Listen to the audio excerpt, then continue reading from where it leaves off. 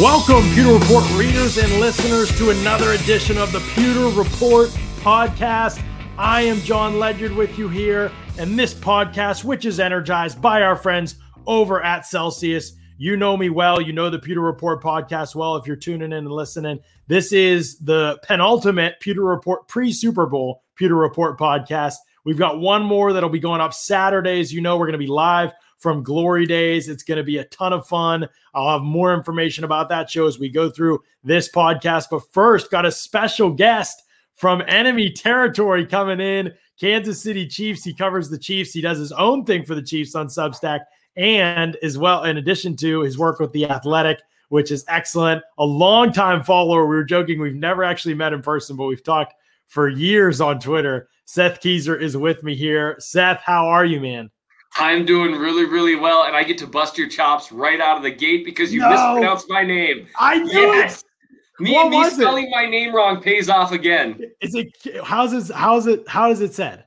Kaiser, exactly Kaiser. How it's not spelled. I was gonna say I went for it. I realized before we went live, as we're like counting down, that I forgot to, and I have it in my notes to ask you how to say it, and I forgot to. Went for it, screwed it up. Kaiser. I was hoping as you started, I was like, oh, he's going to do it.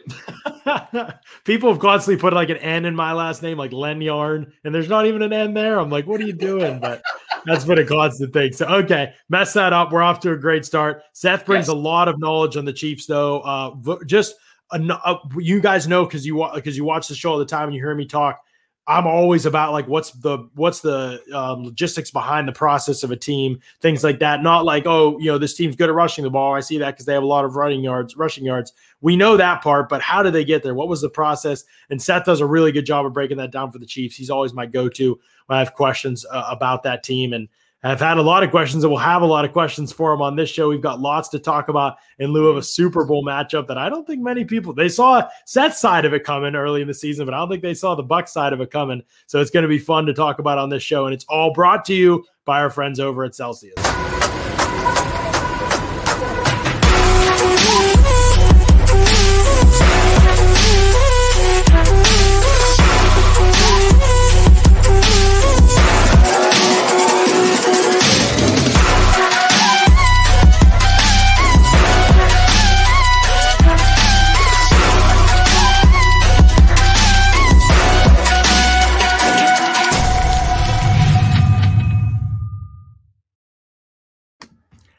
Celsius powers active lives every day with essential functional energy. I've got my Celsius right here. Got it for the show. Orangesicle. Seth, have you ever tried Celsius before? I can't say I have. No, but it sure seems to be working for you. It's pretty great. It's an energy drink. There's no sugar in it. It's really cool, actually. We had a member of the Backstreet Boys on here the other day, and he was kind of talking about, we were bringing up Celsius and talking about it on the show, and he was like, oh yeah, Celsius, I have like a whole fridge of it. And so it's funny how fast the word has gotten out about Celsius. But Orangesicle, yes, I mean, it is one of my favorites, probably. Celsius from the Heat line. They do an awesome job. You can click on those Celsius banner ads at pewterreport.com, and you can save 30% off your subscribe and save order. You subscribe and save 30% on most Celsius flavors on Amazon from now until February 8th. That's coming up February 8th, the day after the Super Bowl. So make sure you get that in now. Celsius is running that promotion. At the end of the show, stay tuned to the end, and you can find out a chance to win a 3-month supply of Celsius. That's a lot of cans of Celsius. We'll talk about that at the end of the show. But yes, you will see me drinking the Orangesicle on today's show. One of my favorite flavors. And a little creamsicle-like for the Bucs old throwback uniforms for sure as well. So some fun stuff with Celsius. As always, check them out. It's the best energy drink out there. There's no letdown or anything like that after a few hours. There's no sugar in it. I can drink it and get that. It's got that soda pop and flavor to it, but it doesn't have any of the bloated feeling or anything like that. So check it out, Celsius. I think y'all will love it. I know many of you have already tried it. I think I've got probably 3 or 4 DMs this week as well. I think it seems like I get them every week from people who've tried Celsius for the first time and fallen in love with it. So some really good, really fun stuff. All right, we got to talk Chiefs and Bucs and this Super Bowl, Seth.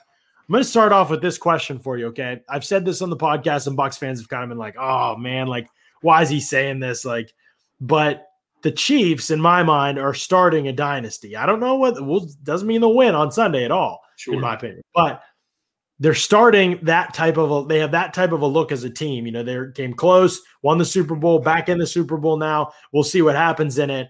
The AFC is good. There's plenty of talented teams, and they still appear to be head and shoulders over everybody else in the AFC. And as I look across, I'm like, I don't know where anybody closes the gap right away. And obviously, we'll see how things progress. The league is quickly changing, as we know. But you've thought about this, Seth, I'm sure. You've thought about like this Chiefs team, the difficulties of building a winner long-term in today's NFL, like the Patriots were able to do, obviously, for the last 20 years. And I've obviously covered Brady now for a little while, and I've thought a lot about that as a longtime Steeler fan. I've watched the Patriots dynasty. So I guess in your mind, as you've thought about that and you've looked at this Chiefs roster, how do you build a dynasty in today's NFL outside of just having the quarterback? How do you build that? And do you think the Chiefs is in position to do that and to become that kind of team, as it seems like most in the national media do? Sure. And I mean, you took the most obvious part, is have the quarterback. Right. That's the first and foremost thing. In today's NFL, you're not going to have a dynasty without a quarterback. I'm getting Celsius envy watching you drink that. This seems unfair. I'm going to be at a disadvantage if we debate. But it more than just the quarterback. You know, we've seen with Deshaun Watson what can happen with a quarterback in the wrong hands. Yeah. And we've also seen how a quarterback who's a good quarterback can go from looking relatively mediocre to excellent in different situations, like Ryan Tannehill, right? So you also need the right head coach. I think fans at the same time overvalue and undervalue head coaches. They tend to focus on the things that people love to talk about, like when they call timeouts and, you know, the things that they can be important, but they don't impact the game nearly as much as overall scheme and the ability to adapt that scheme to an ever-changing league. And that's something that makes Andy Reid stand out. He has been an offensive guru for 20 plus years. And during that time, we've seen a lot of offensive gurus come and go because they couldn't adapt their scheme as defenses caught up. So you need a coach who can do that. You also need a coach who can work with players. There are a lot of good coordinators that are bad head coaches because it requires a personality thing. So you need the head coach, you need the quarterback. And if you build around those two things, you need good ownership for the most part. Yep. You generally speaking, that's one area the Chiefs have been blessed, is that Clark Hunt is an owner who's got a good cash flow. So he's capable to they can manipulate the salary cap by doing bonuses up front because he's got the available cash, but he also hires the guys and then gets out of the way.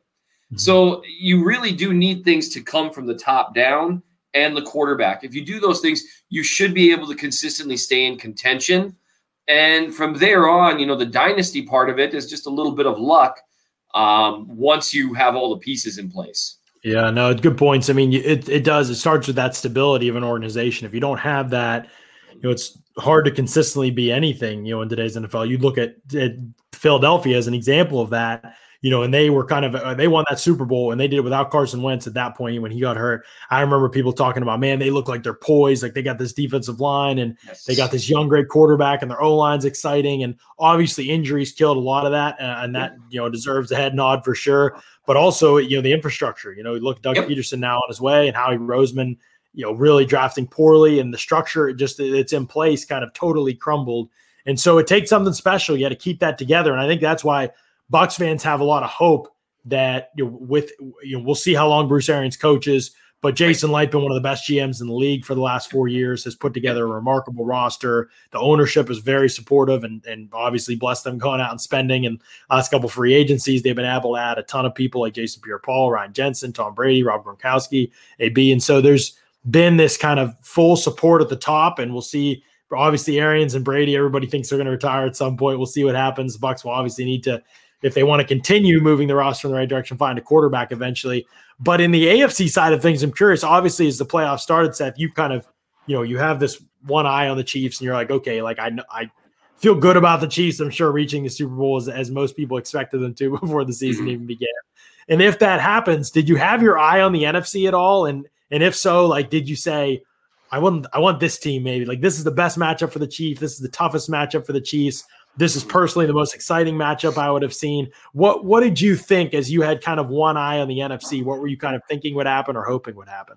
Sure. Watching the NFC as the year progressed, things kind of changed a little bit. For a while, with the way the Saints were playing before Drew Brees' play kind of started to really taper off as the year went along, I looked at them as potentially the worst matchup for the Chiefs for a reason that you and I, I'm sure, are going to talk about a lot, that their pass rush is based around sending 4, dropping 7 into coverage, and they get a ton of pressure that way. And that's, again, we'll talk about this. That's really been the only thing that can slow the Chiefs down for any period of time for the most part. And then they had the offense to keep pace. Well, as Brees' play level dropped off, then, that the same thing was happening with Russ Wilson, still had that dropping off. And the defense was never going to make it in Seattle. Right. Even when they started off great earlier on in the year, I thought, it sure would be fun to watch Mahomes and Wilson trade punches in the Super Bowl. But that defense was never going to do it, barring Wilson scoring 60 or something crazy. And so then it really did come down to the final teams that it came down to, the Packers and the Buccaneers. The Buccaneers, they started to get it together a little bit as the year went along. I mean, they had a lot of spare parts there. And it was a really good coaching job by Arians to kind of stay the course, not overcorrect when things weren't quite working early. Right. And then so those were the two teams that I really was watching. So I felt like a genius this year because I had predicted the top 4 teams. Although I think as the season went along, it wasn't that hard to get the Final Four. This felt like one of the first years where the final 4 teams that made the conference championships were the best teams in the league. Yeah. They all deserved to be there. But the Buccaneers were the matchup I preferred, in part because of all the storylines about Tom Brady and Patrick Mahomes. True. And in part, and I'm sure that the Tampa Bay fans that hear me say this are they're gonna be mad at me, and I apologize. I think in some ways, I think the Chiefs match up pretty decently with some of the things the Buccaneers try to do on defense, and I thought that might be a little bit better matchup for them. Yeah, specifically, what are those things as you kind of identified them? As you were looking at the matchup and saw, what are the things that the Bucs do defensively that you think the Chiefs can take advantage of that maybe a team like Green Bay wouldn't have been the case? Sure. Well, first and foremost, I think if you end up getting into, an offensive shootout, while scheme and that sort of thing does matter, the whole Aaron Rodgers fire-breathing dragon thing is something that I can't get past. Unlike the Buccaneers, the Chiefs don't have Rodgers' number. And man, he played better against them in the conference championships, but they did a really nice job neutralizing him, and he's been unstoppable all year. Mm-hmm. So that was part of it. The other part is because Tampa Bay's defense, even though they played Kansas City a little bit different in week 12, is so oriented on blitzing, being aggressive, sending a little extra pressure, and even whether they're dropping in man or zone, they don't always love to provide their corners with a ton of help on the outside. They count on them getting it done, and they should. They've got good corners. For the Chiefs, that analysis changes a little bit. Yeah. And so you end up in a situation where they're kind of forced to make, say, a similar decision to like Baltimore, where you decide, okay, we know what we normally do doesn't really work great against the Chiefs. So do we try to take 2 weeks and change things up completely, which should lead to mistakes, maybe not as good execution? Or do we try that thing that doesn't really work against them? And so it's that primary, that aggressiveness that just overall has not been super successful against the Chiefs in the past. Right. Yeah, it's interesting because the Bucs played so much single eye coverage early in that game against the Chiefs and really got toasted with it, and then switched gears in the second half.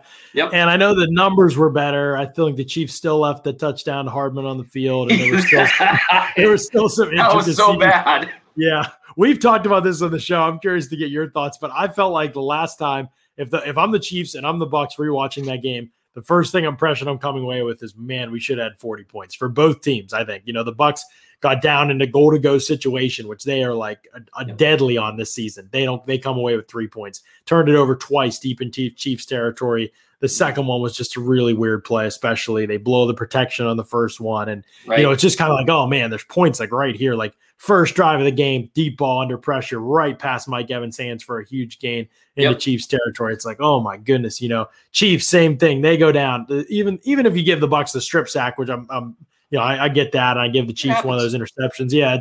You got the Kelsey play, and it's like, oh my word, that should be a touchdown. The failed Philly special play, and then you got the Hardman touchdown from it. Just seemed like, man, there were points on the board, that were left there by both teams. And I really wonder, Seth, if that means if both teams are clicking, could we be ready? Could we be primed for like some kind of offensive explosion in the Super Bowl? That would be so much fun. It feels fun. like it never works that way, though, doesn't it? Like it feels like you get your expectation. Yeah, we're on our way to like an 8-6 snooze fest or something. So Rams, Patriots. Yeah. What's really interesting about the fact that they left points on the board, and they did, that Mecole Hardman drop was so bad, and he knows that. I mean, it happens. And also, Mahomes tweet right after the game, the first thing he tweeted was, "How did I miss Mecole?" Because he threw it behind him a little bit. He was like, "Yeah," and it wasn't a great throw. And man, that's a franchise quarterback thing, right? I'm going to get out ahead of this because Mecole still should have caught it. He should have, but it wasn't a good throw. I think Mahomes.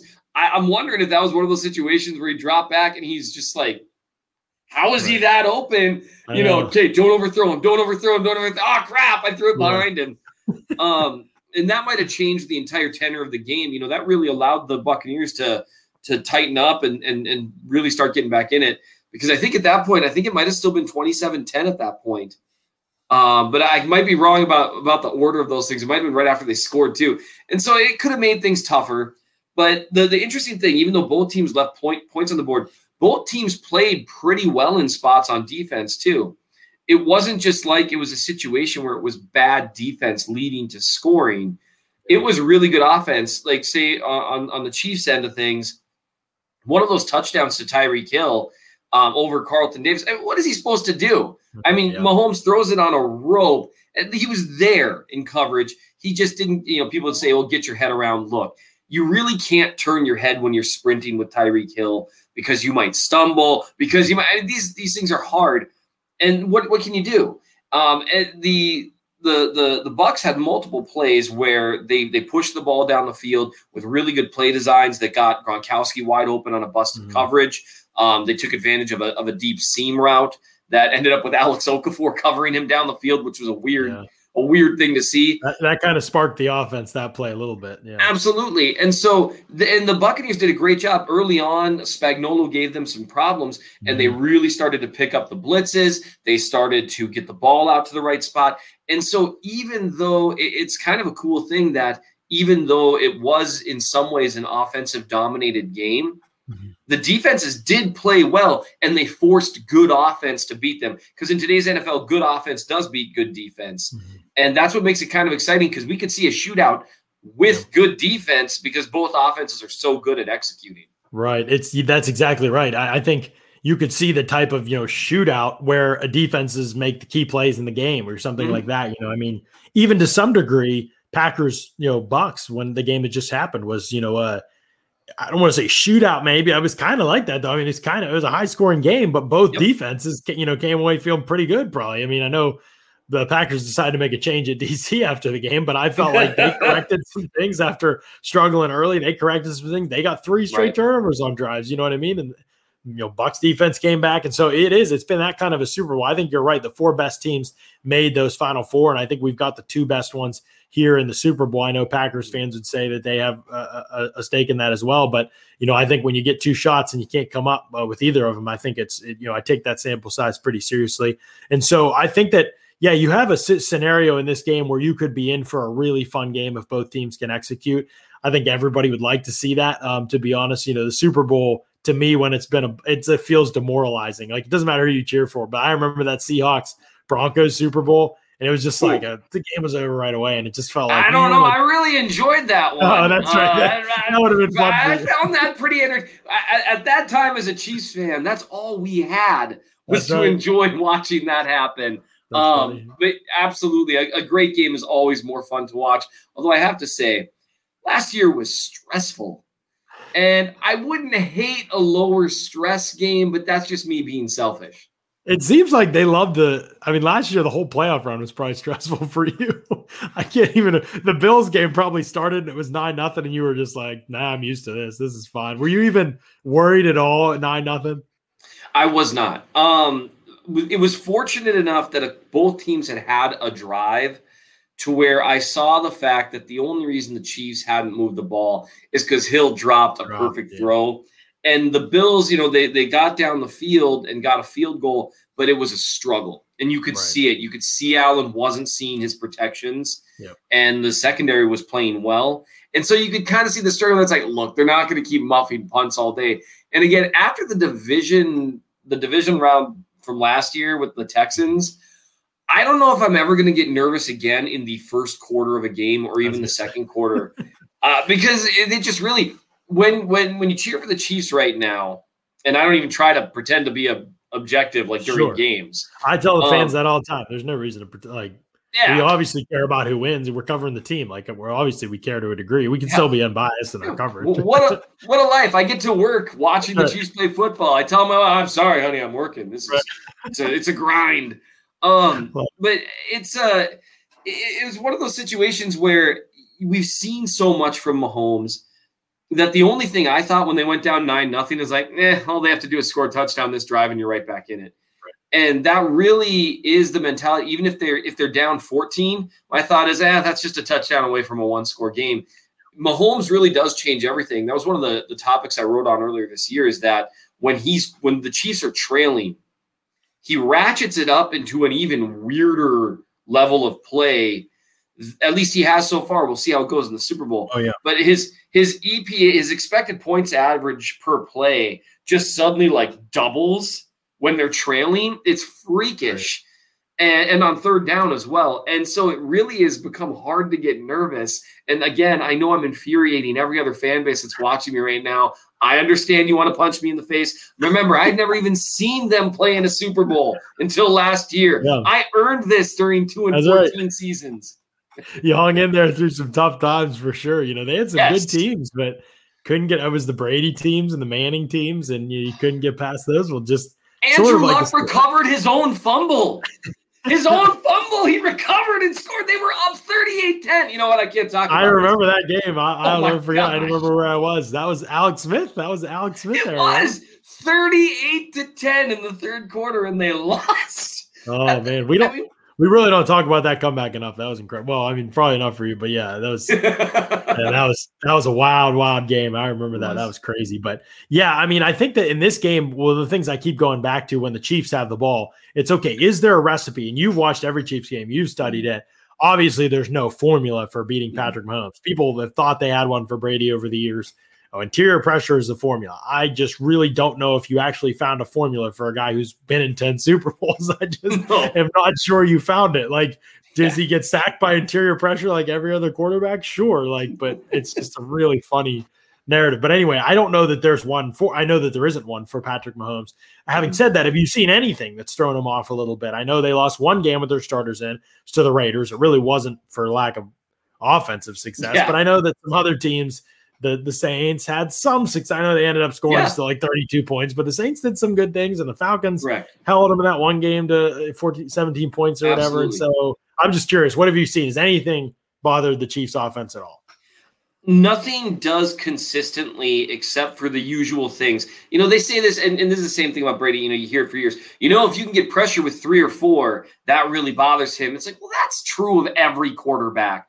Obviously, if you can get pressure without blitzing and drop more guys into coverage, that's better because you have an extra guy in coverage. I would say, so the Saints game is a great example. The Saints have a really good front four. They rush the passer really well. Both the Chiefs tackles were also playing with bad backs that game. Eric Fisher got worked over pretty good. Wiley was playing at right tackle that game, and Mike Remmers was actually out. That was actually the only other game I've seen Wiley really play at right tackle in the last couple of years until Super Bowl Sunday. So that'll be interesting. It didn't go well, you're saying? Wiley actually outplayed Fisher that game. He played better at right. He did. Fisher was hurt, and you could tell. And basically the reason he played that game, I could almost guarantee you, is that there was a conversation with before. I'm like, look, man, we're going to have a rookie in here if you don't play, and Patrick's going to die. So we need you. And he played. It wasn't great, but he got out there. So Wiley actually played better at right tackle than he has been all year at right guard. And so we'll see how that goes. I mean, that's a really good Buccaneers front. But if people can get pressure with 4 consistently, and they play, they try to flood those shallow and intermediate zones, trying to make sure you don't have a quick bailout. And usually you're going to want some sort of – now it's hard to flood zones and have a spy.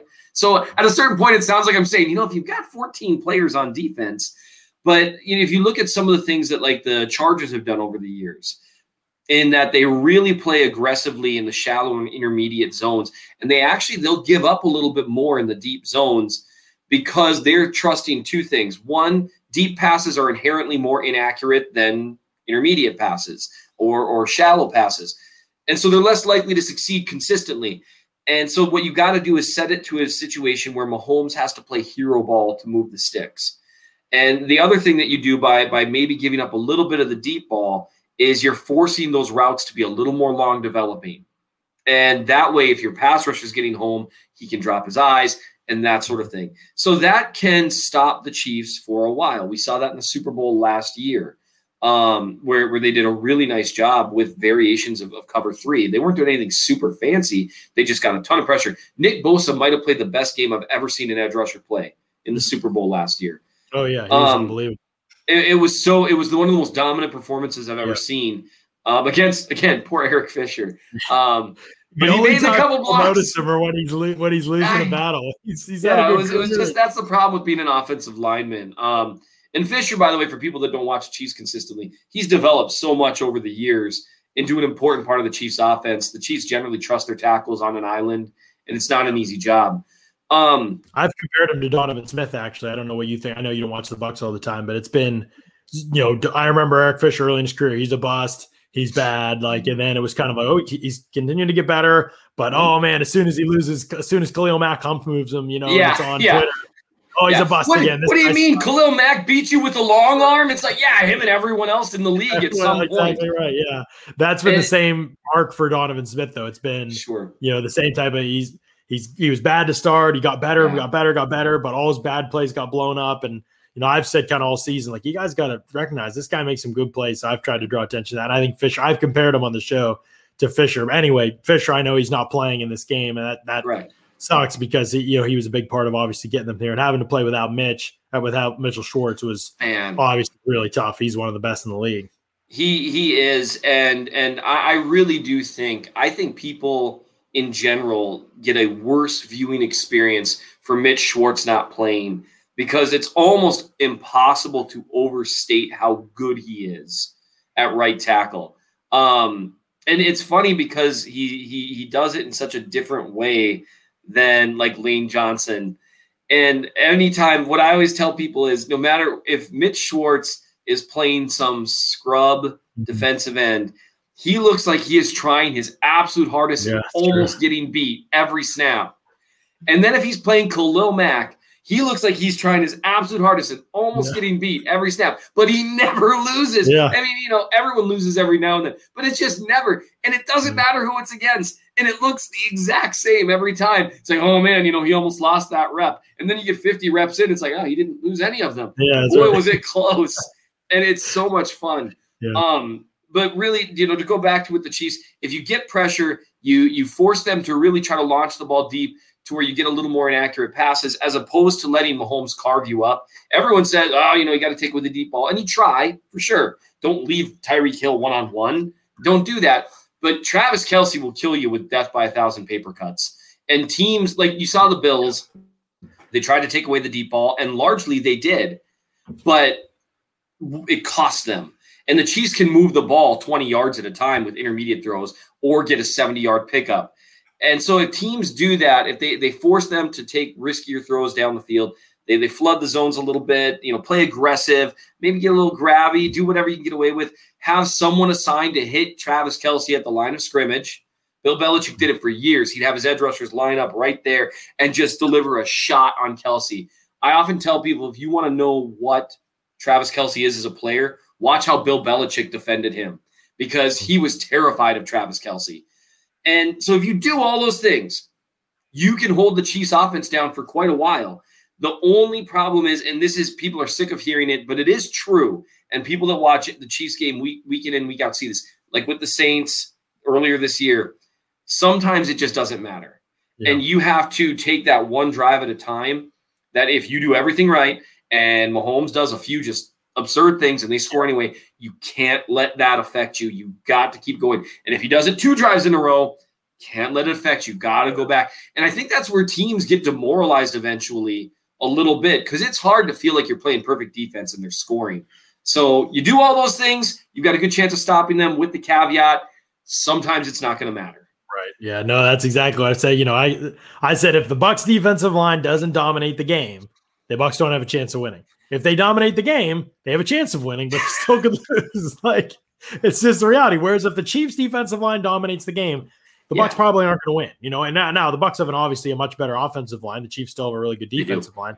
But it's kind of becomes it kind of becomes this, okay, like there's just more things that could go wrong basically for the Bucs. Doesn't mean they can't do it. Obviously, I picked the Bucs to win on the last podcast. I think there's some magic going on there, but the Chiefs obviously as formidable as it gets as an opponent. I would go so far as to say this would be the best win in Bucs franchise history, better than the last Super Bowl, better than beating the Eagles and shutting down the vet and all that stuff. You know, overcoming the Saints finally and the Packers, like just because of the magnitude of the opponent that they're about to play. I really believe the Chiefs are about to be one of the best dynasties we've seen. Obviously, that's like we've talked about. There's a lot that goes into a prediction like that that we can't see at this point in time. So it is a bold prediction by definition. But well, I like it. Yeah, that's what I was going to say. You're probably fine with it.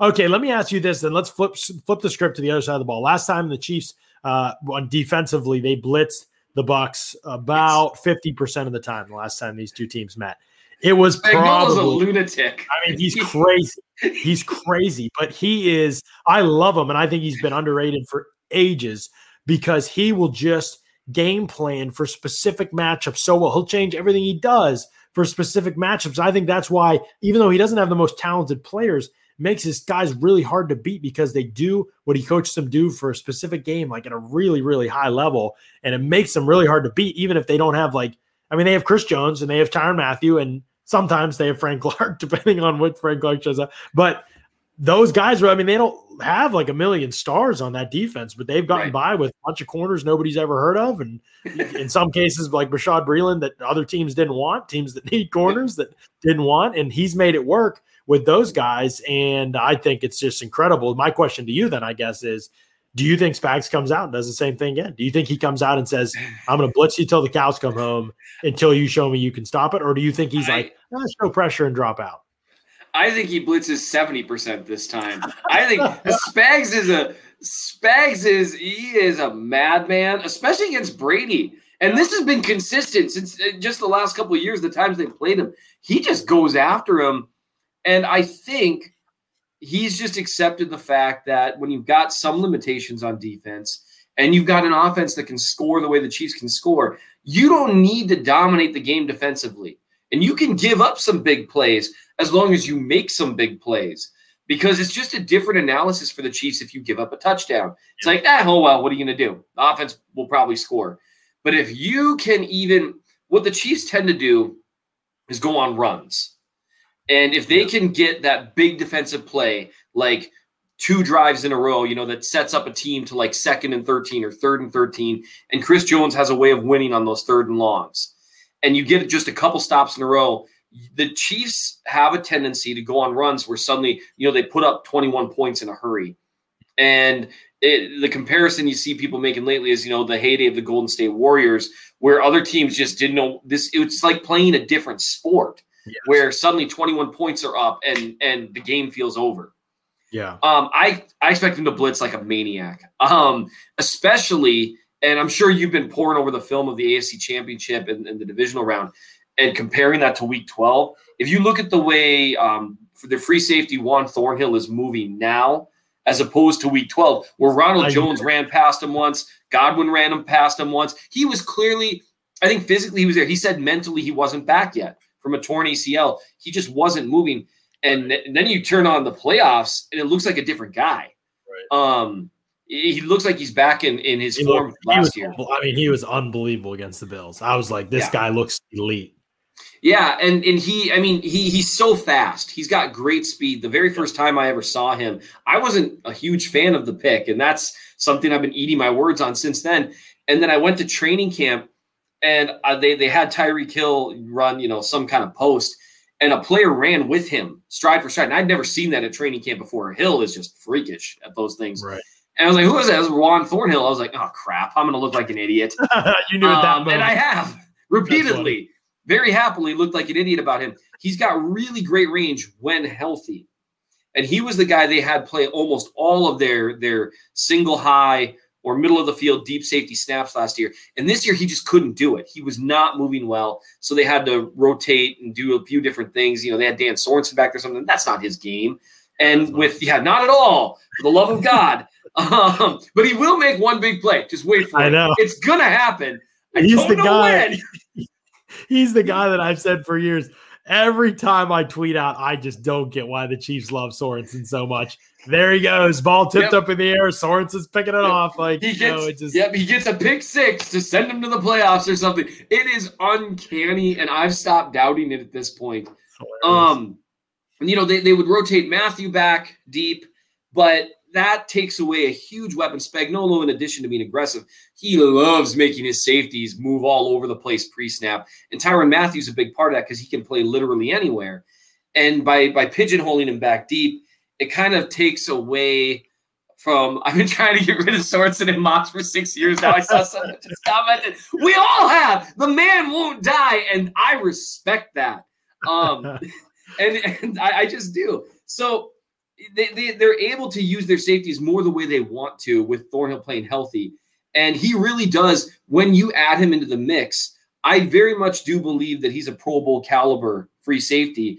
And it changes the entire dynamic of that secondary because they go from being pretty good with Mathieu, who's obviously a great safety, and Sorensen, who in certain spots can do well but can get exposed, to suddenly having a really, really good safety there who's comfortable in man coverage against tight ends and even some wide receivers. And it allows you to do a whole bunch of different things. And the other side of it, one of the reasons talking about Spagnuolo being aggressive, he really trusts his corners. And like you said, it's a bunch of no names, but L'Jarius Sneed has come in and played really well for a rookie. Haven't found anything he's bad at yet. And so we'll see how that keeps going. But, Bashaud Breeland has played well in his scheme, and none of them are like playing at a superstar level, right? Mm-hmm. Sneed might get there at some point. He's a little more physically talented than the rest of them.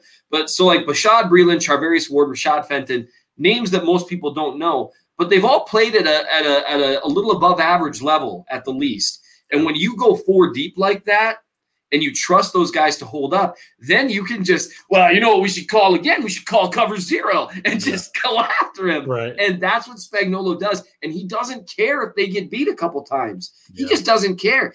Tom Brady could complete 5 for 5 passes, go for 80 yards, to score a touchdown the first drive, and on Spagnuolo blitzing, and he'll open up the next drive with engage 8 or something crazy. That's funny. I mean, it's a great point by you though, because you're right. The way you coach defense when you have that kind of an offense does change. That's not something I'd really thought about much in terms of prepping for this game and just wondering what to expect.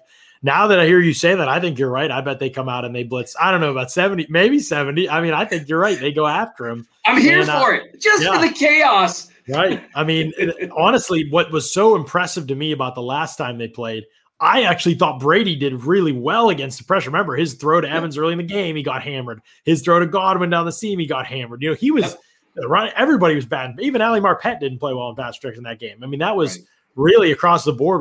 It was the last time I think the offensive line played poorly, but a lot of the pressures weren't even on the O-line. It was on the scheme, early in the game, like you mentioned. There was, he's looking for hot routes. No receivers are turning around and looking for the ball. It was I thought Brady weathered that storm and didn't wilt. Where the Saints game, I thought everything just fell apart and he couldn't overcome it. I thought he hung in there, and when the rest of the group got their crap together, he was ready to ball. And so they came back a little bit.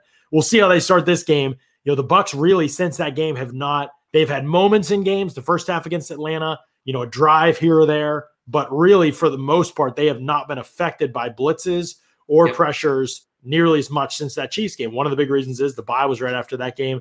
After the bye, they came out, they had answers for pressure in their scheme a little bit more with quicker throws, lots of screens. They got the running back screens, tight end screens, wide receivers, smoke screens, bubble screens, slip screens. They had all kinds of stuff in their offense as answers to pressure that they didn't have before. So obviously Chiefs will look at that. They'll prep for that, and they'll react accordingly, I'm sure, with some of the things that they do. It is going to be a chess match. It's going to be a blast. A couple more questions for you, Seth, before we let you go. But first, I want to let people know about Locker Room.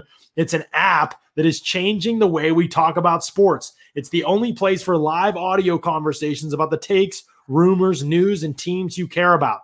React to sports news as it happens, gather all your friends and watch parties for the biggest games, rep your favorite teams, and find your community. Better Sports Talk is just a tap away. Download on the Apple App Store and join the conversation. We just had a Locker Room room open today, and we had some fans in there. We were talking about some X's and O's stuff, some scheme stuff. We get into the nitty-gritty with the Bucs and in the offseason. Guess what? We're going to be talking about the NFL draft, free agency, potential trades, all of that stuff. So make sure you've got that Locker Room app and follow Pewter Report when you get in there. It's a totally new cutting-edge type of thing. We've been excited about it. Seems like fans have loved it. We're closing in on 100 people following us on there, and it's like a brand new app. I don't even know how many hundreds of people are even using it, period. And Bucs fans represent a good bit of the demographic there. So excited about that app. Make sure you Make sure you download Locker Room and check that out. They're doing some pretty cool stuff over with that app at Locker Room. We're excited. They also sponsor the Bucs Briefing, my Tuesday column that y'all hopefully read. I know you read every single week. I appreciate you all. They sponsor that as well, which is pretty cool. So, Seth, I got to get you out of here. I know I hear very soon, but wanted to ask you this before I let you go. Let's say you're the Chiefs defensively. Pressure's obviously a part of the equation, but pressure maybe not getting home as much, or maybe even is. But if you're the Chiefs, you're going into this game plan other than wanting to send pressure in this game. What is your focus in this game? What did you think when you watched the Chiefs-Bucs last time, or just when you watched the Bucs in general? What's something that scares you about what the Bucs do that you don't know how well the Chiefs are going to match up against? I'm spooked by the Bucs tight ends. The Chiefs, they don't have, even though they've got a couple of safeties who can cover tight ends, that's not how they like to use them. And for some reason, it always seems like it's Sorensen who's in man coverage on a tight end one-on-one on like 3rd and 20. And it never ends well. Brate and Gronkowski especially had a good game against them last time. They don't defend tight ends as well as I'd like. And I think that's a good way for them to try to take advantage of some more aggressive looks when the Chiefs do utilize man coverage. I think now that they throw the ball a little more to their running backs, that's always been an issue for the Chiefs. Willie Gay Jr. not playing is going to be a problem for them. By far their fastest sideline-to-sideline running or linebacker. Those things spook me. If I were the Chiefs, aside from trying to send pressure with blitzes, playing really aggressive with the corners and just trusting them with a little help from Thornhill and Matthew, I would say they should be very careful not to get so wrapped up in their blitzes and in stunts and twists, and Spagnuolo loves to play games up front.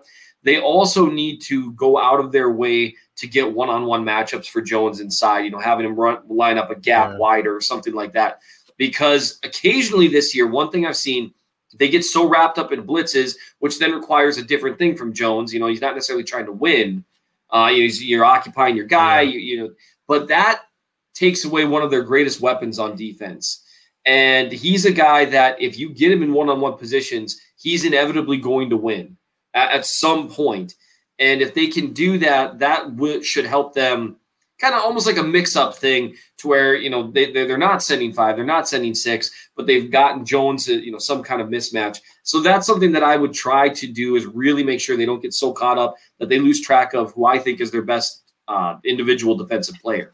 Yeah, no, that's a great point. I mean, last time that these two teams played, obviously the Chiefs were successful, but Chris Jones lined up everywhere. I was looking today. I mean, he would – 12 snaps at right defensive end. He was 10 snaps at left defensive end, 16 at right defensive tackle, 12 at left defensive tackle. He literally, his snaps were split up. He was a different place every snap, it seemed like. And so it is kind of interesting because you're right. A lot of it is not, he's not just lining up somewhere against the weakest guy and trying to win 1v1. Right. I wonder if they do that in this game with Aaron Stinney playing and not Alex Kappa playing for the Bucs at right guard. I wonder how much they just plug away at that matchup. It's going to be pretty fascinating to see how he deploys that. And then you're right, what the pressures take away from that, or, maybe they let Chris Jones go and it's more rush 4 and we'll be surprised, but it's a possibility and it could work for them too. So I have one more question I want to definitely ask you before I let you go. First, I want to come back to this, a 3-month supply giveaway with Celsius. I mentioned at the beginning of the show that if you stuck around, you would have a chance to figure out how to potentially win this 3-month supply of Celsius. Celsius and Pewter Report have teamed up to announce a free product giveaway of a 3-month supply of Celsius. The originals, the Heat, BCAA, sweetened with stevia, all of it, meaning 8 to 12 pack cases or 96 cans of your favorite in-stock flavors. 2 lucky Pewter Report podcast listeners and visitors will be chosen at random to win that 3-month supply of Celsius. Here's the details right up there on the screen. If you're watching the podcast live or rewatching it, here's all you got to do, okay? For a free 3-month supply of the Celsius flavor of your choice, subscribe to the Pewter Report YouTube channel. That's all you got to do. Go over to Pewter Report TV, hit subscribe, click that bell to get the notifications for when we go live. You'll never miss us when we go live. I know you don't want to, so just go ahead and do that right now so you never have to worry about missing us when we are live. Also, follow Celsius Official on one of your social media platforms, either on Facebook, Twitter, or Instagram. Give them a follow. Follow them on all 3 if you could. That would be awesome. But they only need you to do one. Then screenshot the image proof of the subscription to the Pewter Report YouTube channel and an image of the follow of one of the Celsius, at least one of the Celsius social media platforms, and submit your entry to www.celsius.com/pewter. Right up there on the screen, you can see that, PEWTER. The contest ends February 8th, and the winners will be chosen shortly thereafter and notified by Celsius. So make sure you're doing that super cool giveaway with Celsius. They're always doing some cool stuff. We are excited and thrilled to be partners with them.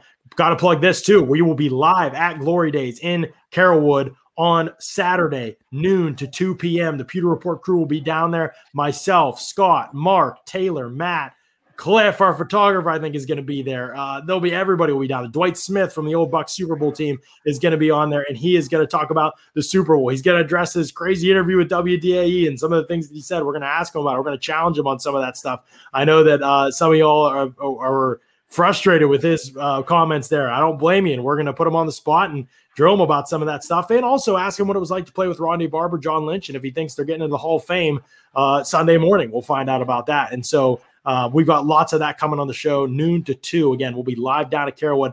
I personally, being new to the area and I haven't lived here 2 months, I would love to see y'all Bucs fans out there. Meet some of y'all, even if it's from a distance, mass, whatever. Plus, they've got great food at Glory Days Grill. So go down there, noon to 2 on Saturday. Going to be a ton of fun. Get some pictures with us or say hi to us and listen to the show. It's going to be a blast for sure. We'll be live on the podcast here as well, so you'll be able to catch it on the stream if you can't get out there, but I'm definitely hoping that you can get out there too. I know, wish Tampa Bay Trey could be there. I asked him, I said, are you going to be on Tampa Bay soil for this Super Bowl? And he said, nah, I don't think so. And I was like, dude, come on.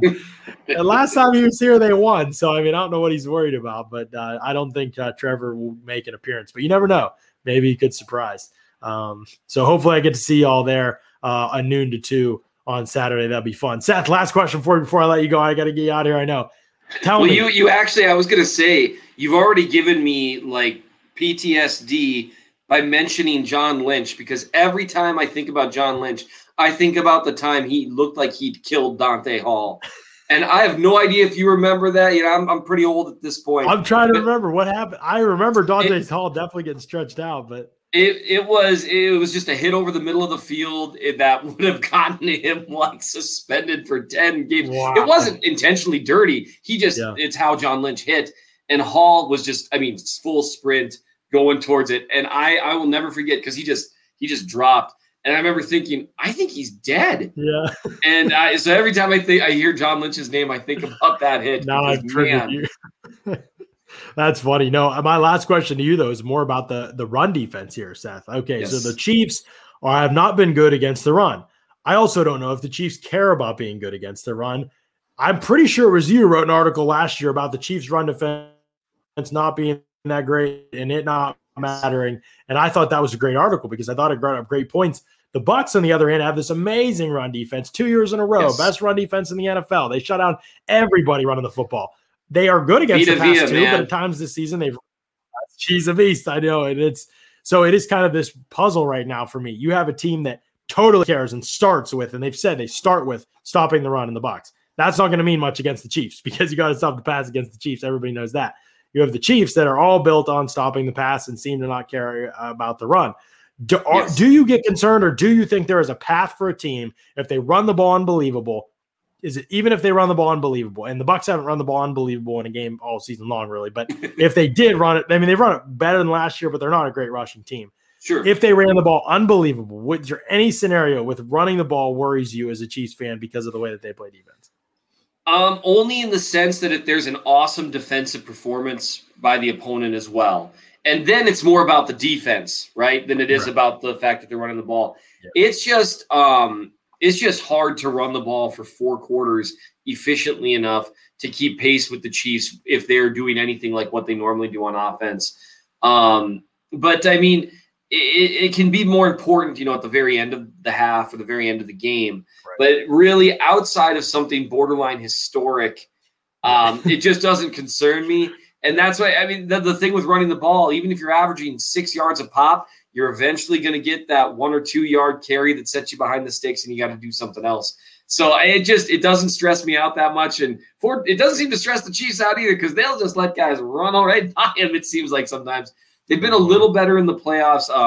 Derek Notty's really, really stepped up lately at the defensive tackle spot. And Anthony Hitchens is actually playing some of his best ball at linebacker. Not necessarily in coverage, but I digress. So, but against the run, they've looked a little better. But that's just, like you said, they just don't care that much about that. Yeah, and nobody can run against them.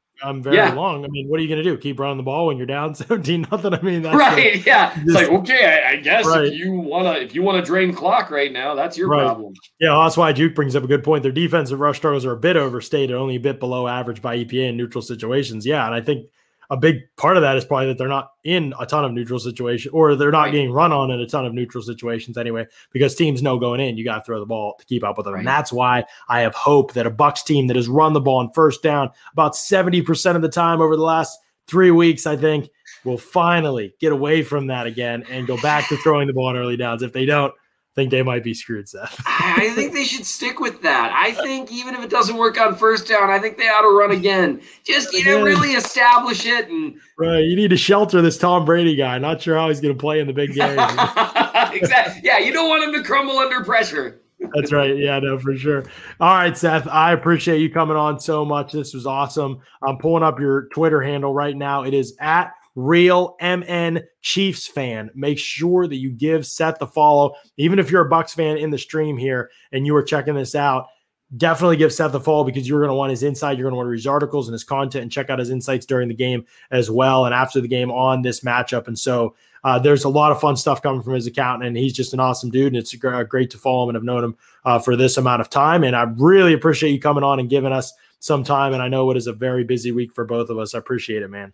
Yeah, of course. Thanks for having me. I appreciate it. Yeah, definitely. Seth Keysor, ladies and gentlemen. I'm Seth Keysor, K-I-Z, Micah Kaiser's brother. That's what I'm going to remember it now. I'm going to call you Mike after the linebacker.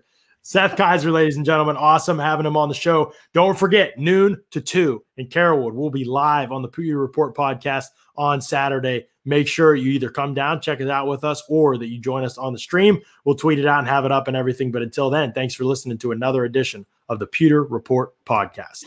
Out.